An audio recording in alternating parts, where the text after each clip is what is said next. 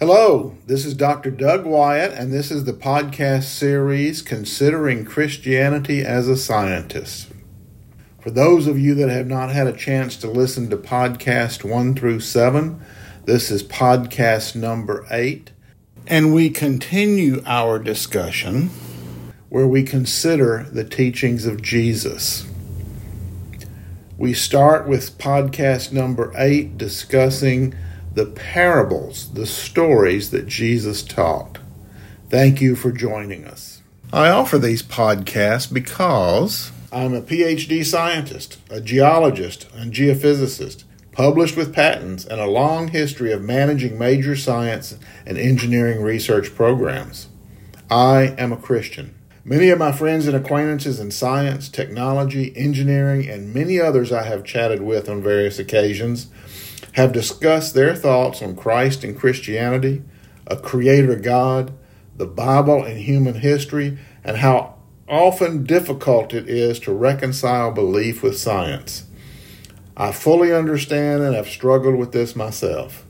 Science and Christian beliefs are often hard to reconcile, particularly in our modern technological world. Yet I know that many of you feel, sense, hear a quiet whisper, a deep sense need for something greater, larger, and more meaningful than ourselves.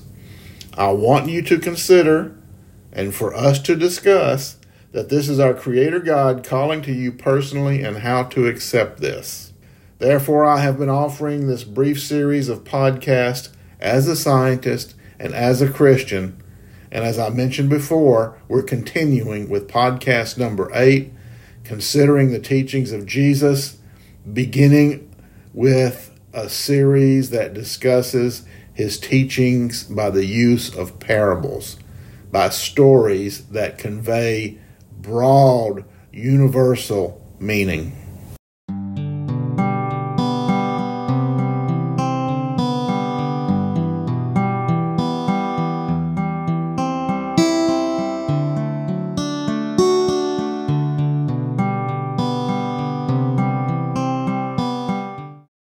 This series of podcasts on considering Christianity as a scientist was created during the COVID-19 pandemic in the United States and in the world.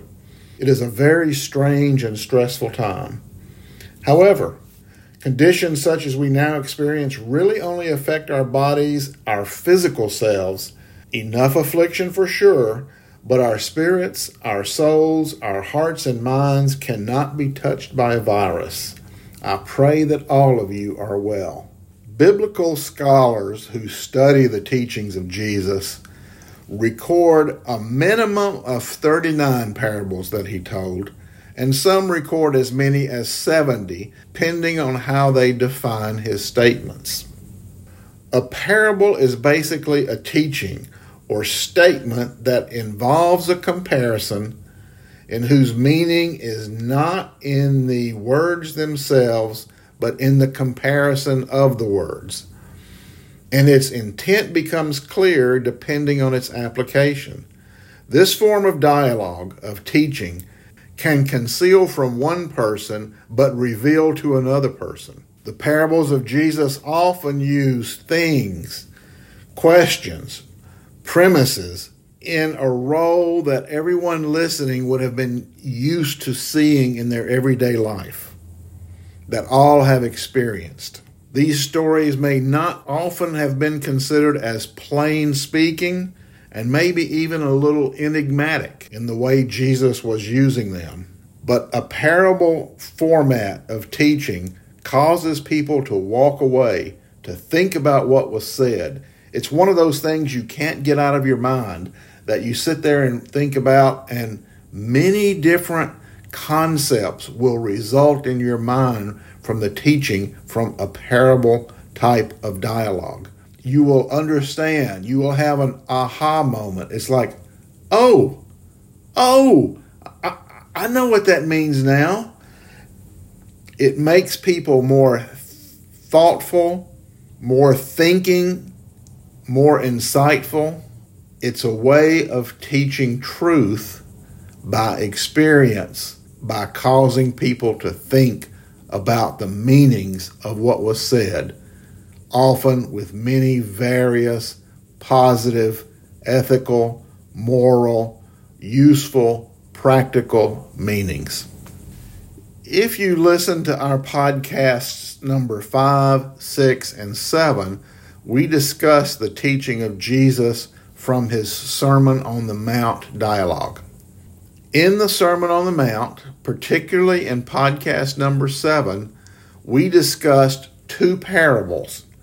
They were examples that he used in the Sermon on the Mount. And the 2 parables, if you listen to podcast number 7, were about the light or a lamp on a stand and about the wise and foolish builders. You probably have heard that story as a child about the people who built their house on sand or the people who built their house on a rock. Of those 2 parables, please remember that we were using the Sermon on the Mount text from the Gospel of Matthew, writings of Matthew in the New Testament of the Bible. And in Matthew, these 2 parables are also found. Parable number 1, the lamp on the stand, is the light on a stand, is also found in the book of Mark and in the book of Luke. So it covers all 3 of what are called the Synoptic Gospels. The wise and foolish builders is not found in the book of Mark. This is not uncommon in the writings of the Bible. They were written by different people at different times who had different experiences with Jesus. So they wrote what they could remember and what they learned at their time with Jesus, wherever Jesus was in the process of his teaching. We are going to continue with those parables that show up in all 3 texts, Matthew, Mark, and Luke. And we're going to start with a parable that is a very interesting parable and very simple, and it's called a new cloth in an old garment. But first, let me set the stage and the scenario a little bit. After Jesus finished his Sermon on the Mount, he and his initial followers began to descend from the mountain and continue their journeys. It was a very busy time for Jesus, and many things are recorded in the Bible as happening right after the Sermon on the Mount. First of all, many new followers and disciples wanted to join him. His numbers greatly increased, but on his travels, he ran across people who wanted to follow him and who also wanted him to heal them. And his miracles are recorded of him healing a leper. Jesus asked him if he would be clean, and the leper said, "Lord, if you will, you can make me clean." Jesus said, "I am willing, be clean," and he was immediately cured of his leprosy. Then a Roman centurion came to him. Jesus had left the Sermon on the Mount and gone to the city of Capernaum, a local city near the Sea of Galilee. He had other disciples and friends there, and a Roman centurion was there. This Roman centurion knew of the teachings and the miracles and healing of Jesus. And the centurion said that my servant lies at home paralyzed and in terrible suffering. Jesus said, "I will go heal him." This is a very interesting story because the centurion said, "Lord, I do not deserve to have you come under my roof, but just say the word and my servant will be healed. For I myself am a man under authority with soldiers under me. I tell this one go and he goes, and that one come and he comes. I say to my servant do this and he does it."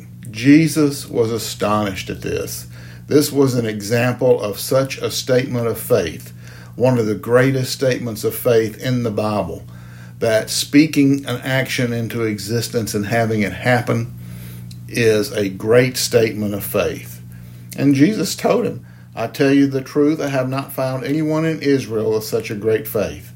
I say to you that many will come from the east and the west and will take their places at the feast with Abraham, Isaac, and Jacob in the kingdom of heaven. But the subjects of the kingdom will be thrown outside into the darkness, where there will be weeping and gnashing of teeth. This statement by Jesus to the centurion, and in front of all of his followers that were around him, I'm sure, is also quite remarkable in that it follows up with the concepts of the parables we're going to discuss about the new cloth and the new wineskin, in that Jesus is saying people are going to come to the feast of Abraham, Isaac, and Jacob. He's talking about the Jews and the Jewish followers throughout time, traditional things. But he's saying that those people, he does not imply that all of those people, but some of those people will be thrown out into darkness and others will take their place. It's a theme of new. Something new is getting ready to happen. All the old is past, all the old is good, leading to the new. But something new is getting ready to happen. Then Jesus said to the centurion, "Go, it will be done just as you believed it would." And his servant was healed that very hour. In Capernaum was Peter's house and Peter's mother-in-law. And Peter's mother-in-law was ill with a fever, and Jesus touched her, and the fever left her. She got up and served Jesus and his followers. Jesus was so inundated with people and followers that he gave orders to his disciples that he wanted to cross the lake, wanted to cross the Sea of Galilee, to get to the other side, presumably just to have a little bit of rest. And then a teacher of the law, the Jewish law, came to him and said, "Teacher, I will follow you wherever you go." And Jesus replied, "Foxes have holes and birds of the air have nests, but the Son of Man has no place to lay his head." And implying that, okay, you will follow me, but where will you go? What will you be used to? And then another disciple said to Jesus, "Let me first go and bury my father," a very Jewish traditional thing to do. But Jesus told him, "Follow me and let the dead bury their own dead." He was implying that following Jesus had a much higher priority than Jewish traditions related to family and death. They crossed the lake, they did it by boat, and a great storm came. Jesus had fallen asleep in the boat, and his disciples were very afraid of the storm. And they woke him up and said, "Lord, save us, we're going to drown." I presume waves were washing over the boat, and the boat was filling with water. And Jesus just replied, "You of little faith, why are you so afraid?" Then he got up and rebuked the wind and the waves, and it was completely calm. Apparently healing illnesses and preaching and teaching great truths was something they accepted more easily than Jesus commanding the winds and the waves. And when Jesus was able to command the forces of creation, the forces of earth, they were utterly amazed. Now, they were still traveling along the shores of the lake, and they were traveling near some hillsides and mountains, and there were tombs in these hillsides and mountains. And there were 2 demon-possessed men in there. And they came to Jesus, and they were very violent with all others around them. But they came to Jesus and said, "What do you want us, O Son of God? Have you come here to torture us before the appointed time?" These were demons, and they begged Jesus, and Jesus said, "Go," and drove them out into a herd of pigs. They actually preferred to be driven into a herd of pigs at Jesus' command. So that was an amazing thing. After that, the whole town went out to meet Jesus. And they pleaded with him to leave. This guy had gotten scary. Not only was he a great teacher, a great physician, a great healer, he commanded the forces of nature. He commanded the spiritual world as well. So people began to be afraid of Jesus. His greatness was too much for them to comprehend, and he was scary. Then the story of Jesus after the Sermon on the Mount continues, and it's very interesting.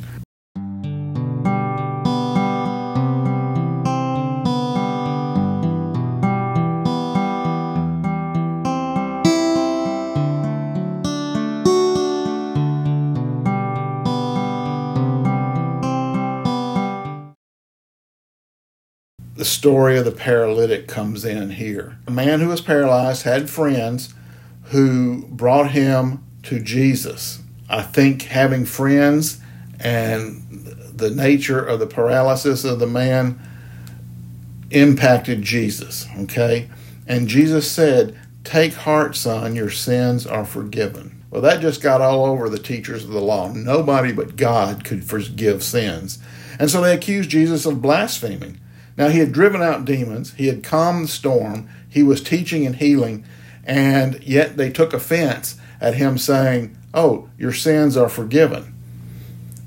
They had not quite equated Jesus yet with God, with all the authority of God given to him. And then Jesus just asked him, he says, "Why do you entertain evil thoughts in your hearts? Which is easier to say, your sins are forgiven, or say, get up and walk? But so that you may know that the Son of Man has authority on earth to forgive sins," he looked at the paralytic and said, "Get up, take your mat, and go home." The man got up and went home. And when the crowd saw this, they were filled with awe and praised God, who had given such authority to men. Well, Jesus went from there and saw Matthew. This is where Matthew, the author of this book in the New Testament, comes into play. Matthew was sitting in a tax collector's booth, a hated position by the Jews, working for the Romans, and Jesus said, "Follow me." And Matthew got up and started following him. And then Jesus went to dinner at Matthew's house, and everybody was saying, "He can't eat with Matthew. He's a tax collector. He's a sinner." And Jesus made a statement.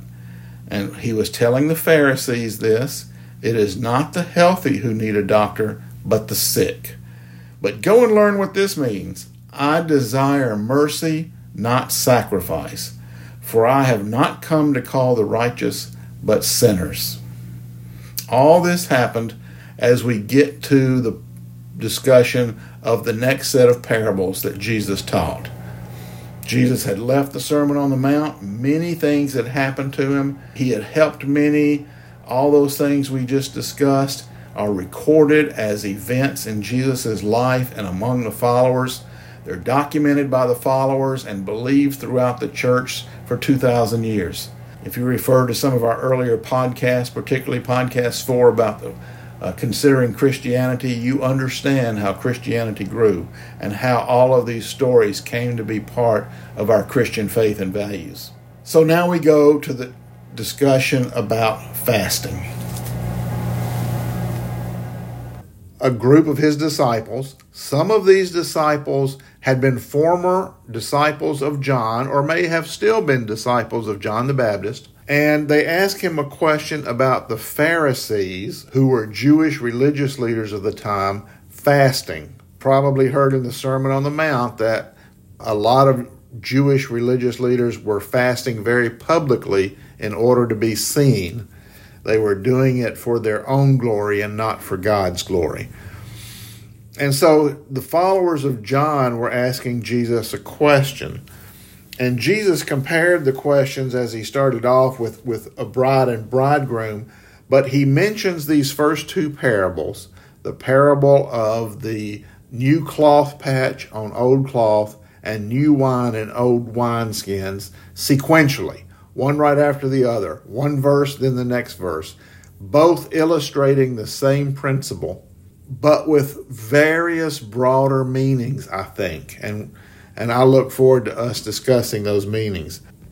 I will read to you the beginning verse and then the two parable verses. And I will do that for both Matthew, Mark, and Luke. Then the disciples of John came to him, saying, "Why do we and the Pharisees fast, but your disciples do not fast?" And Jesus said to them, "Can the wedding guest mourn as long as the bridegroom is with them? The days will come when the bridegroom is taken away from them, and then they will fast. No one puts a piece of unshrunk cloth on an old garment, for the patch tears away from the garment, and a worse tear is made. Neither is new wine put into old wineskins. If it is, the skins burst, and the wine is spilled, and the skins are destroyed. But new wine is put into fresh wineskins, and so both are preserved." Those words were from the book of Matthew. Now from the book of Mark. Now John's disciples and the Pharisees were fasting, and people came and said to him, "Why do John's disciples and the disciples of the Pharisees fast, but your disciples do not fast?" And Jesus said to them, "Can the wedding guests fast while the bridegroom is with them? As long as they have the bridegroom with them, they cannot fast. The days will come when the bridegroom is taken away from them, and then they will fast in that day. No one sews a piece of unshrunk cloth on an old garment. If he does, the patch tears away from it, and the new from the old, and a worse tear is made. And no one puts new wine into old wineskins.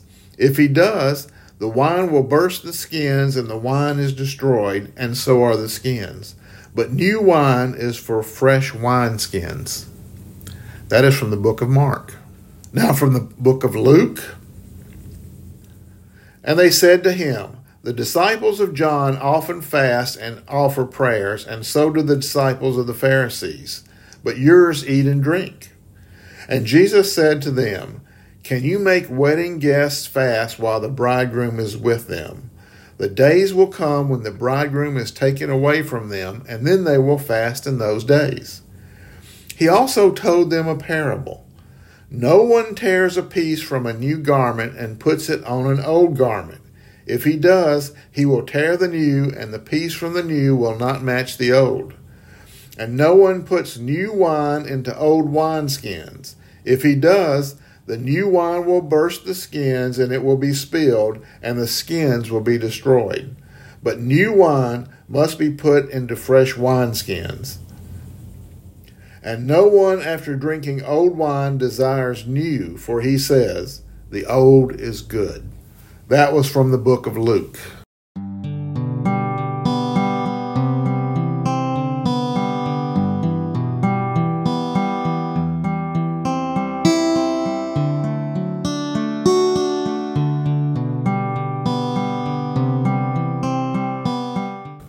As scientists evaluating Christianity and the teachings of Jesus, we can't but help ourselves listening to every word and every difference in words, the combined words as phrases and every difference in those phrases, and then the meaning of the whole story in the context of similarities and differences.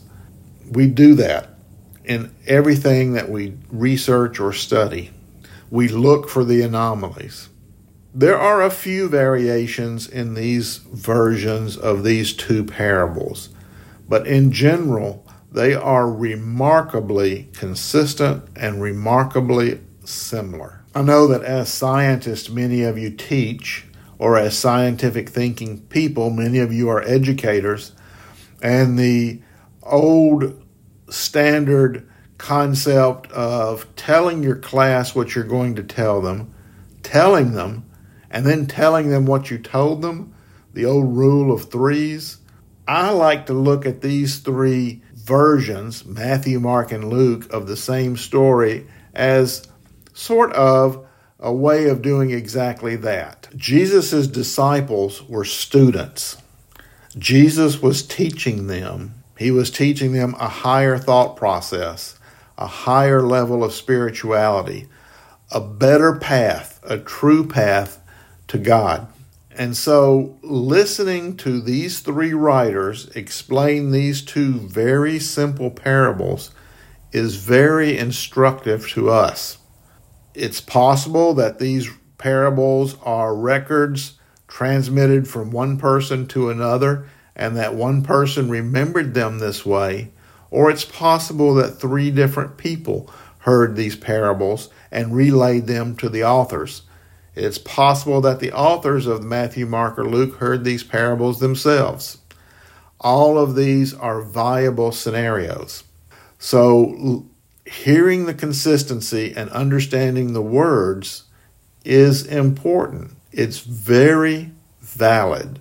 Three witnesses, three speakers, three interpretations, all saying the same thing. A few minor variations, and even the variations themselves help us understand these two parables. But we will discuss these two parables exactly as they are written and see what meaning we can derive from them. First, let's discuss the setting. I see Jesus. Remember, they had just come from the Sermon on the Mount and done some traveling, and they were now in a different city. And Jesus was available for people to speak to. The people that were around him were apparently disciples of John the Baptist, disciples of the Pharisees that were there, and the disciples of Jesus himself. So we know besides Jesus, there were at least 3 different groups of competing educational training. Maybe I better phrase that as potentially competing. The fact that all 3 were there means that all wanted to hear what Jesus had to say.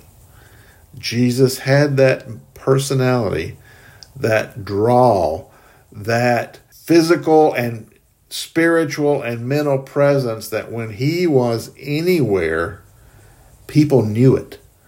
And so these disciples were there with him. And the disciples asked that question about, well, why do these guys fast and your guys don't? And Jesus gave an answer about being the bridegroom. And it's a very valid answer. And we will talk about that a little bit later, but I want to concentrate now on the 2 parables because they relate to the setting and the answer. First of all, both of these parables were something that everybody there would have practical, everyday experience with. The cloth that most people were familiar with was a type of homespun cloth. It would shrink. So every day people would experience tears, shrinkage of their clothing under various conditions. Everybody had that practical experience. So if you put a piece of brand new cloth, one that had just been woven, onto a cloth that had some age to it and some wear to it, number one, they would look the same. I can see and envision people walking around with patches of cloth all over their current garments for where tears and rips had occurred. But I could also see that sewing those new, unshrunken patches of cloth onto a garment that had already shrunken could be a problem. If they put the piece of cloth on their older cloth at the same tension, at the same size as the tear, that new piece of cloth is going to shrink and would tear away from the older cloth. And when it does tear away, now you have a much worse tear because it continues to rip the garment from its original tear or rip. Looking at the gospel statements of this parable in Mark, for example, Jesus actually comments about the new piece of cloth being torn from a previous garment and putting onto an older garment, tearing a new piece of cloth from a new garment and putting it onto an old garment. This further explains Jesus' meaning. Jesus is comparing himself and his teaching to something new. You don't try to fit something new, the teachings that Jesus was giving, into something that previously existed that was an older garment. Jesus is saying that if you do that, if you try to blend the 2 garments, blend the teaching, then a worse tear will happen to both the new garment and the old garment. In a way, that's common sense. We do that with many other things. In a scientific lab, we often use new tubing, new labware, new electronics, new hardware for a new experiment. We try sometimes not to combine old hardware with new hardware. There are many reasons for that. Failure of one can cause failure of the other. That's what Jesus is saying.